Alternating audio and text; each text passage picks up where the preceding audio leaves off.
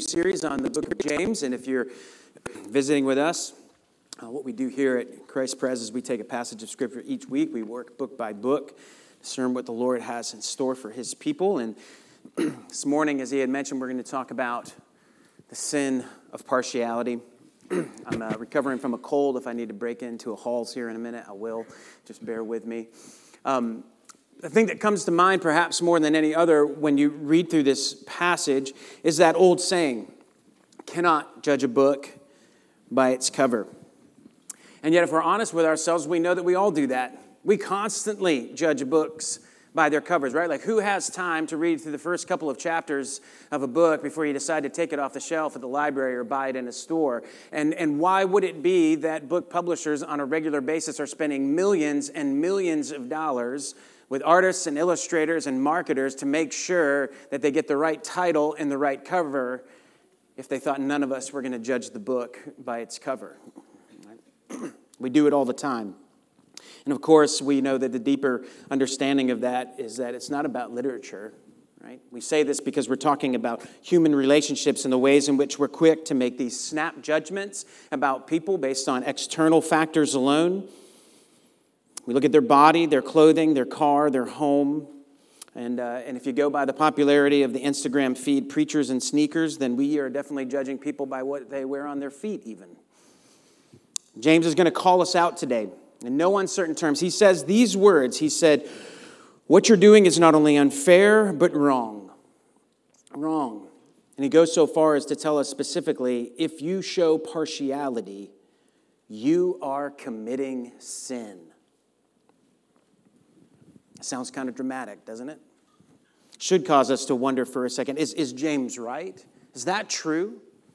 And if so, why? So turn with me, if you will, this morning, second chapter of James, verse 1 to 13. My brothers, show no partiality as you hold the faith in our Lord Jesus Christ, the Lord of glory.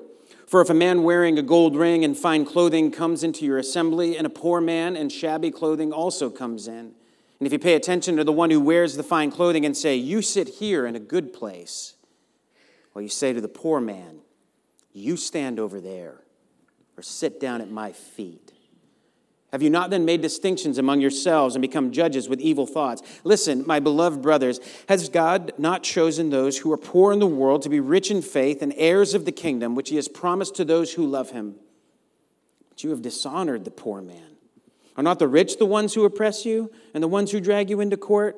Are they not the ones who blaspheme the honorable name by which you were called? If you really fulfill the royal law according to the scriptures, you shall love your neighbor as yourself. You're doing well.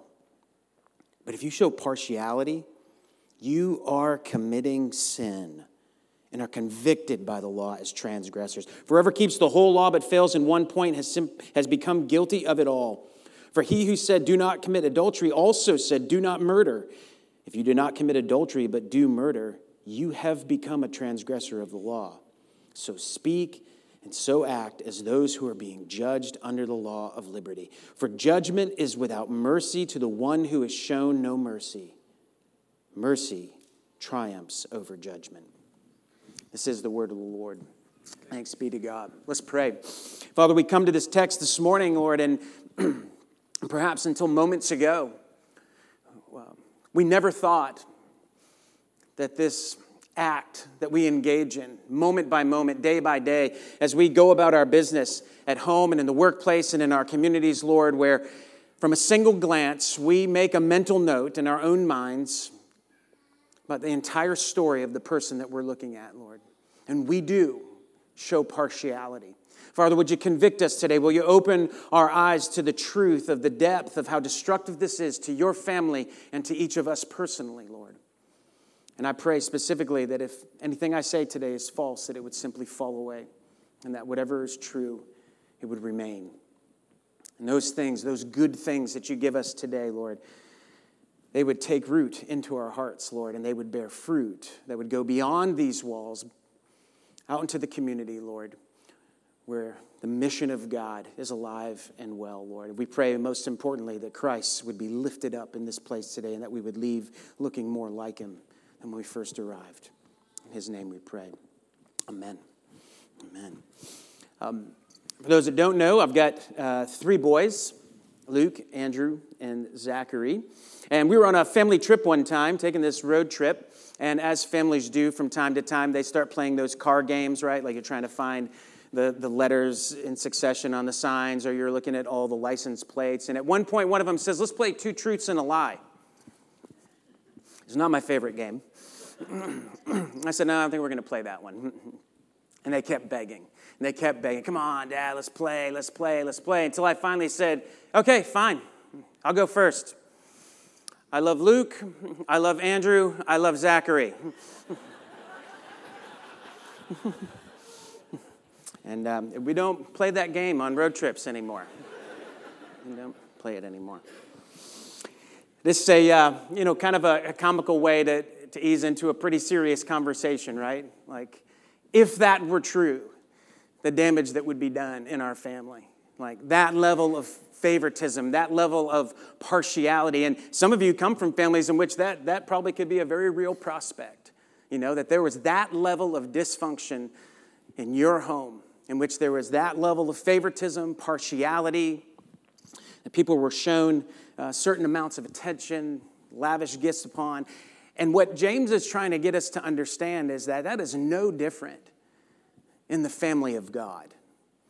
That if that were to happen in any singular nuclear family, just how pervasive the trauma would be. He said, it's no different when you walk through the doors of this church, stand on this stage, become a member, and begin to worship God as brothers and sisters in Christ. If you begin to engage in that level of favoritism, that kind of partiality, it has deadly results.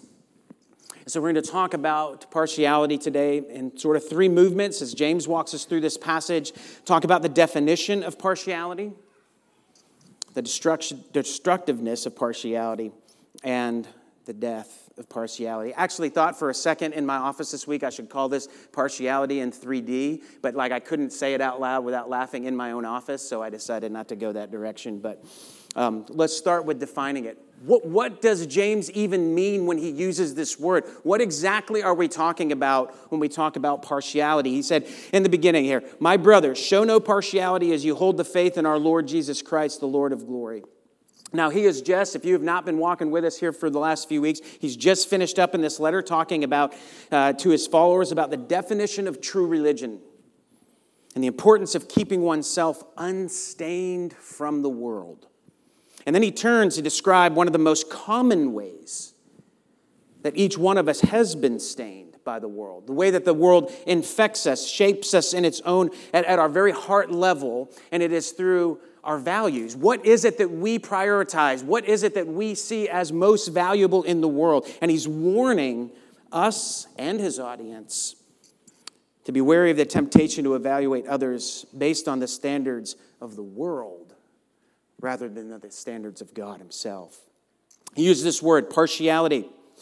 It is a unique word, especially unique within the New Testament. In fact, one commentator even said this week, he said, it's almost as if the New Testament writers made this word up, right? Because you don't find it in any other literature of the time. It literally means, it's an idiom that they would say. It would say, to accept a face. Don't be a person who accepts a face. That's really what the Greek word means here, partiality. It comes from this Old Testament idea where God is shown again and again. He is described as one who does not receive face. Whenever you see that in the Old Testament, that God is not partial. We read that this morning from the book of Job. God is not partial. He is not one who receives face.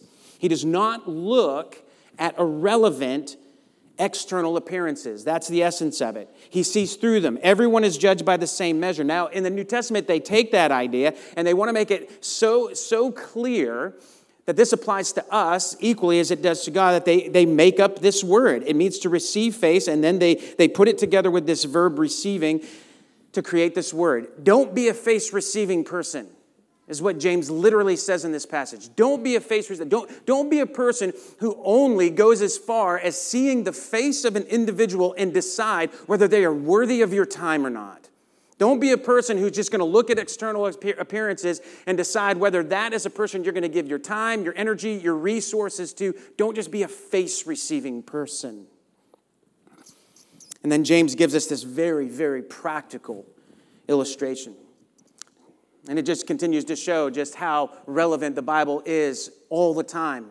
That what he's going to give us is this picture of this morning, if we were to have these doors open and there were two different people to walk in, and it's a very clear one, you almost don't have to explain it too much, right? There's a person who comes in, they got fine clothing, they look very wealthy, and you walk up to him and you said, "Thank you so much for coming to Christ Pres. Here's the choice seat in the house." And then a poor person walks in. And he says, "Why don't you go stand over there?" Right? He said that is being a face-receiving person. And while he is using this illustration specifically to talk about partiality, I don't want us to move too quickly onto the idea that this is just about socioeconomics. It's not the only way we show partiality, is it?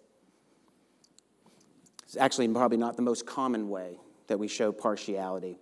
In fact, when Paul himself is talking about partiality in Romans 2, he's talking specifically about a God who is not impartial in the ways that we should mirror him. He is very much talking about ethnic distinctions. He's talking about the Greeks and the Jews. His primary argument is the same word here. We're not to be partial in this way because in all of these instances, whether we judge people by promoting them or rejecting them, based on any of these factors, we're not treating people the way God treats us. So this is a biblical definition. I'll say it a couple times. You can write it down. Judging or showing favoritism based on external appearances, motivated by the hope of personal gain. Judging or showing favoritism based on external appearances, motivated by hope of personal gain. So we all have a pretty good understanding of what showing favoritism is, giving preference to certain people, certain types of people. And what does that look like in our everyday life? It means that for those people that we are giving preference to, we give them our time. We're more generous towards them. We give them the benefit of the doubt. You're more likely to befriend them, flatter them, show them special treatment. And you do this based on external appearances. All of us do it. In fact, psychologists actually have this term when they're talking about it in terms of economics. They call it beauty premiums. The world we live in gives out beauty premiums. And some of the ways that works out is that beautiful people consistently make up 10 to 15% more money than people who are considered, this is what they say in the literature, plainer. That's like a technical term for ugly people, right? Companies justify it.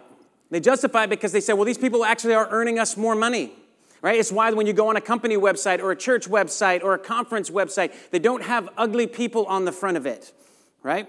They're trying to entice you, just like any other form of advertising, that beautiful people do have an impact on us. And a lot of these people go on and do take leadership positions because cute babies grow up to be beautiful people. And so they've been told from a very early age, they've received all of the accolades, they have received all of the attention, they have high confidence, they've been told you're going to be a rocket scientist or whatever you're going to do, you're going to go excel in life, and guess what? Then they do. They do. It's always self-fulfilling prophecy. It's sort of like the idea that like the rich continue to get rich, right?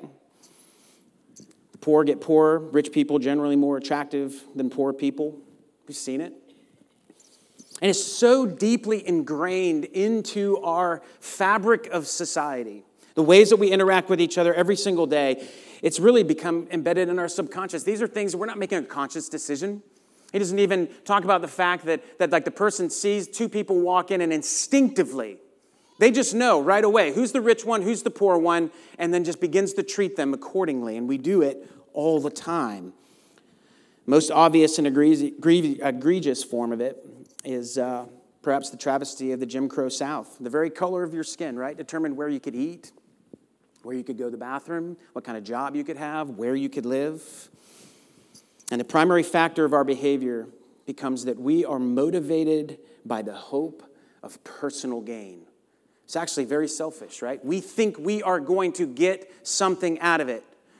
We show favoritism towards people because we think this is a person right here, whether by their wealth or their zip code or what possessions they have, that I am going to get something out of it.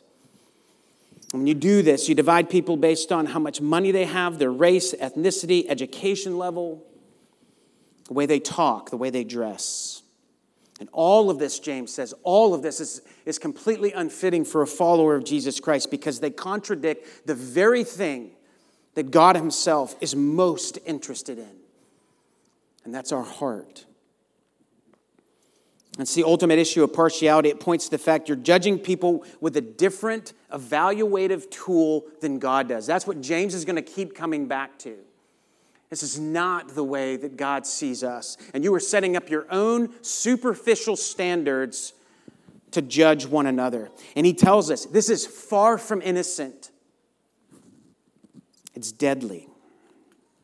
Let's talk about the destructiveness of partiality. He says, if you do this, if you show partiality, if you give into the temptation to show favoritism, he says, have you not then made distinctions among yourselves and become judges with evil thoughts? Made distinctions and become judges with evil thoughts. The idea of making distinctions and judging with evil thoughts, they go together here. They combine in the original language and give us this sense of being judged worthy on the basis of testing. That these two things, when you start making distinctions and then you begin to judge people with these evil thoughts, what you're doing is you're dividing everyone up and judging their worthiness based on your test. It's a picture of us, each one of us, as we go about our business each day. If we were to imagine we had that big, it's not a pulpit, but whatever the judge sits in with the gavel, right? And you line up everybody who's here today, everybody come on up front. Each one of us gets to take a turn and we get to stand up here with our gavel and we line up every single person in this community and they don't say a word and we know nothing about them and we just go down the line based on how they look, how they talk, how they act, how much money we perceive them to have, how much education we perceive them to have, and you are saying worthy, unworthy, worthy, just going down the line. He said, that's exactly what you're doing when you show partiality and favoritism, is that you are judging with evil intention because it strikes at the heart of the very thing that God wants to convey to each one of us, right? His love, our absolute worthiness. And he says, and you are sitting in that seat instead. And by no other factor, you're looking at people and judging them worthy. And he says, it's not just unfair. It's not just mean. It's not improper. He calls it evil. Because we're undermining the worthiness that God himself has bestowed on us. As Christians, we maybe you've heard this word before, we talk about the imago Dei, the image of God. Being made in the very image of God, each one of us. That in creating us, we bear the imprint of our Creator. And because of this, every single person has inherent value that cannot be taken away. And it's evil because when we deny that to others, which is in a sense what we're doing every time we show favoritism, when we devalue them, ultimately what happens is we begin to treat people however we want. We take away that humanity. We take away that image of God when we can just simply in our minds compartmentalize each person into this camp, this camp. Then we can treat them however we want to. They're not humans anymore. They're merely ideas. They're merely them instead of us. Peyton Gendron, maybe you don't know that name. A couple weeks ago, he was sentenced at trial. He was the shooter that drove a couple hours from his house in Buffalo last year and opened fire at a supermarket in New York. And what sort of shocked everyone was just how honest he was. He stepped to the microphone when it was time for him to receive his sentencing. And he said this, I did a terrible thing that day. I shot and killed people because they were black. Full stop. Full stop. And if you think that's an extreme example, we've used this here from time to time in our confession. If they consider again the way the Heidelberg Catechism talks about God's commandment, do not murder. The question asked, does this commandment speak only of killing?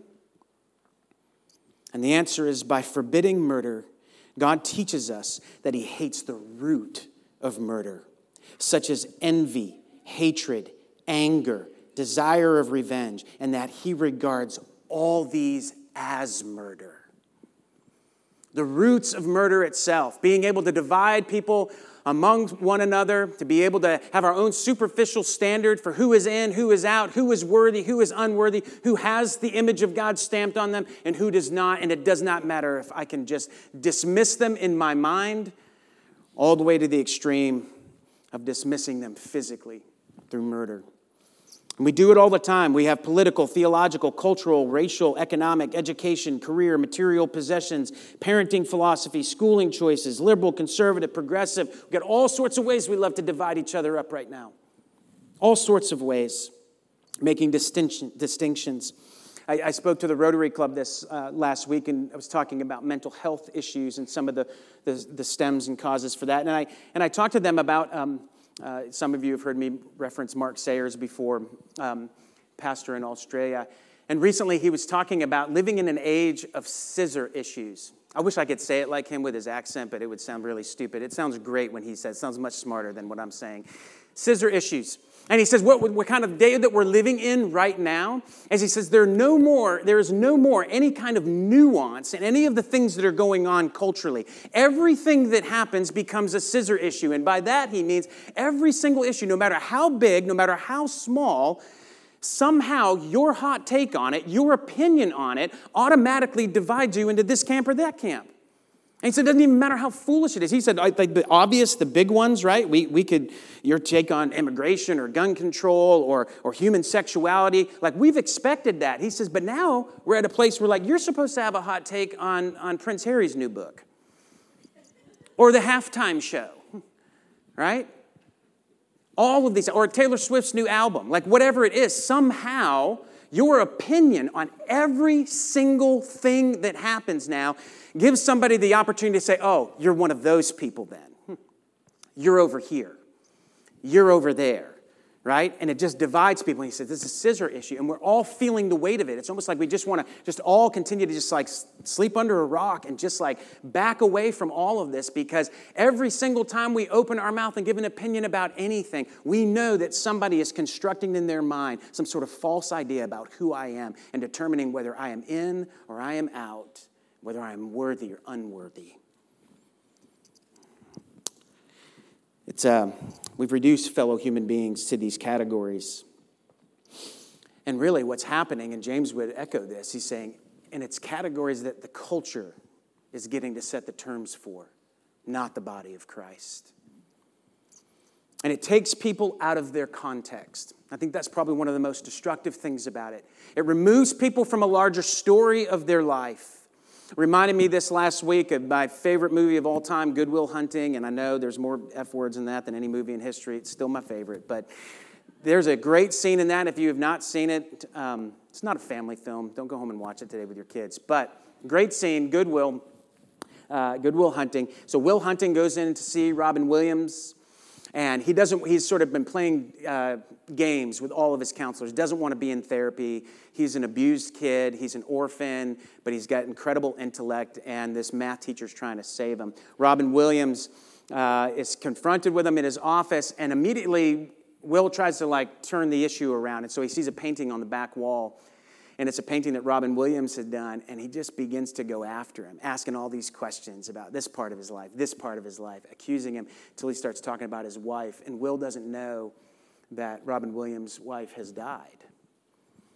So they end the counseling session, and then the next scene is Robin Williams taking him out to a park bench.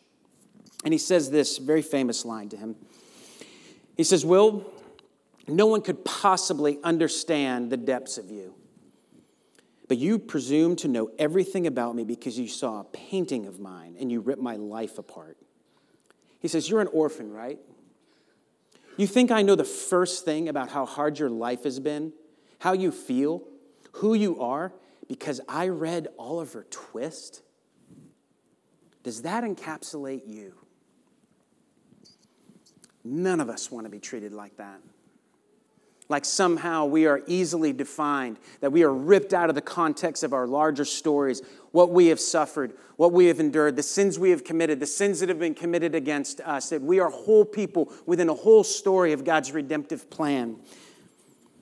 And it's why partiality is so destructive. It's a breaking of the most important command God has given us. to love him, and to love others as we love ourselves. And understanding that gravity is the way forward. So, final point here, destroying partiality. I think we can make the case, you're right, James. We feel the weight of this. It's terrible. We've been on the receiving end. We've been on the giving end of it. It's terrible. What's our way forward? He said, if you really fulfill the royal law, according to the Scripture, you'll love your neighbor as yourself, you're doing well. What's the royal law? It's referred to as the law of liberty earlier in his letter. Thankfully, we don't have to speculate. He tells us. What makes it the royal law? Why does he call it the royal law? In essence, what James is telling us here, it's not a common way to talk about this, but he says, look, we all have laws and rules that we live by, right? You might have some special laws and rules that you live by in your own family, in your own house. Maybe you work for an employer, and there's certain laws and regulations. He's like, and then we got these federal laws. Like, it doesn't matter what you do in your house. It doesn't matter what you do at your workplace. Like, these are for everybody. And then he says, and then we got these royal laws, and those come from the king. And they are for everybody. These come all the way down from the top. It doesn't matter what your circumstances are. It doesn't matter what your situation is. This is for all people, for all time. This is the royal law. And James says, this is not my law. It's the law that comes straight from Christ himself. As Hobie had reminded us earlier, that when Christ was asked, what's the most important one? He says this. And so playing favorites, James tells us, is breaking one of the most central commandments of God. He said, if you really fulfill the royal law, you're doing well. Full stop. And how is that? Right? Because the reality is that if we follow that law, if you love your neighbors yourself, you don't steal from them. You don't covet. You don't cheat on your spouse with them.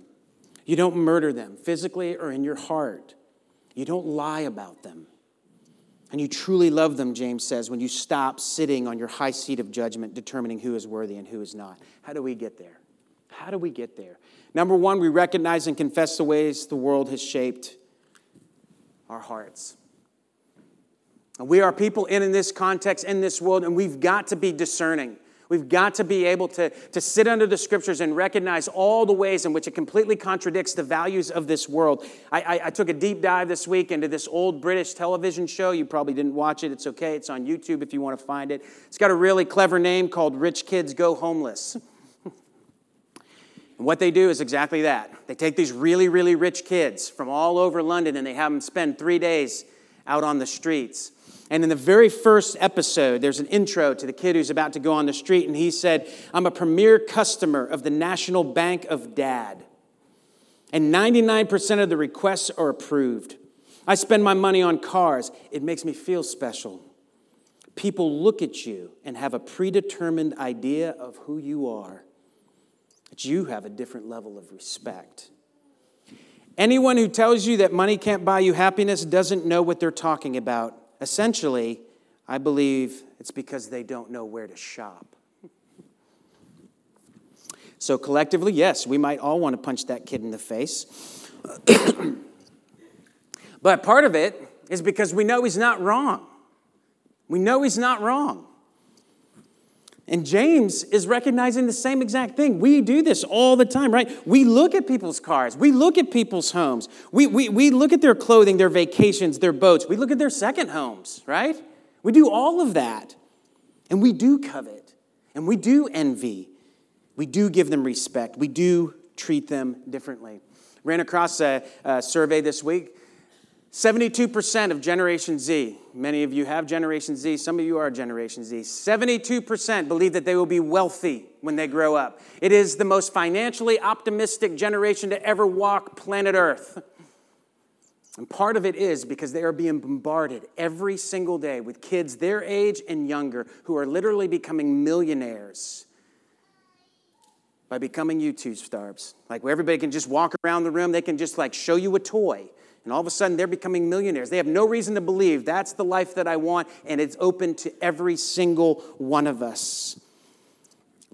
James reminds us of something else. He says, but take a closer look at this. He says, the rich, they oppress you. They drag you into court. They blaspheme the name of Christ. James himself is not being partial. He's not saying rich people are condemned because they're rich. Wealth in and of itself is not sinful. But he's warning us not to envy them. Do not envy them. And to the rich and poor alike, he's saying, do not put your hope in your money. He is saying, look at the lives of the rich around you. Really look. Not just on the externals, not just the things that they have, and it seems like the life that they have that you want. He says there is a reason why the Bible says it's easier for a camel to get through the eye of a needle than it is for a rich man to get into heaven. Wealth provides you with security, and it provides you with comfort. The Christian life is a life that is lived by faith, and it's marked by suffering. We long for wealth so that we never have to live by faith. And we long for wealth because we believe it will shield us from suffering.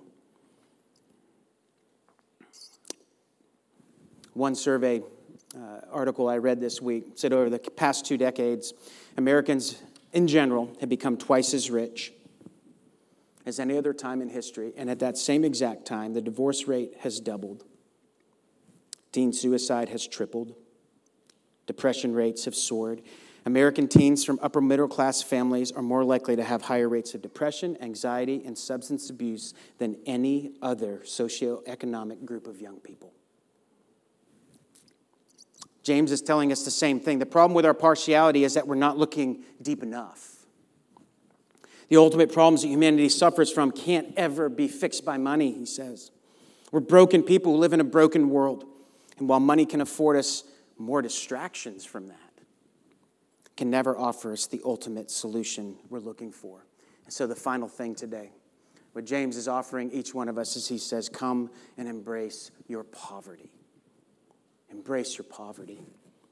Listen, my beloved brothers, has not God chosen those who are poor in the world to be rich in faith and heirs of the kingdom, which he promised to those who love him? Paul said the same exact thing to his letter in the Corinthians. He said, God chose what is foolish in the world to shame the wise. God chose what is weak in the world to shame the strong. God chose what is low and despised in the world, even the things that are not, to bring about the things that are. And Christ himself, so bluntly, blessed be the poor in spirit. And a word, to be poor, financially and spiritually, is to be dependent. It's to be dependent. It's to be the homeless mother on the side of the road next to Walmart who will not eat that day unless you press a dollar bill into her hand. It is to be completely aware of your neediness, completely aware of your bankruptcy, your complete and utter inability to save yourself. If you're poor, James says, don't believe the lie that the world is telling you about the rich. Don't believe the lie that these people do not need the same exact gospel that you need. And if you're rich, James says, get in touch with your poverty.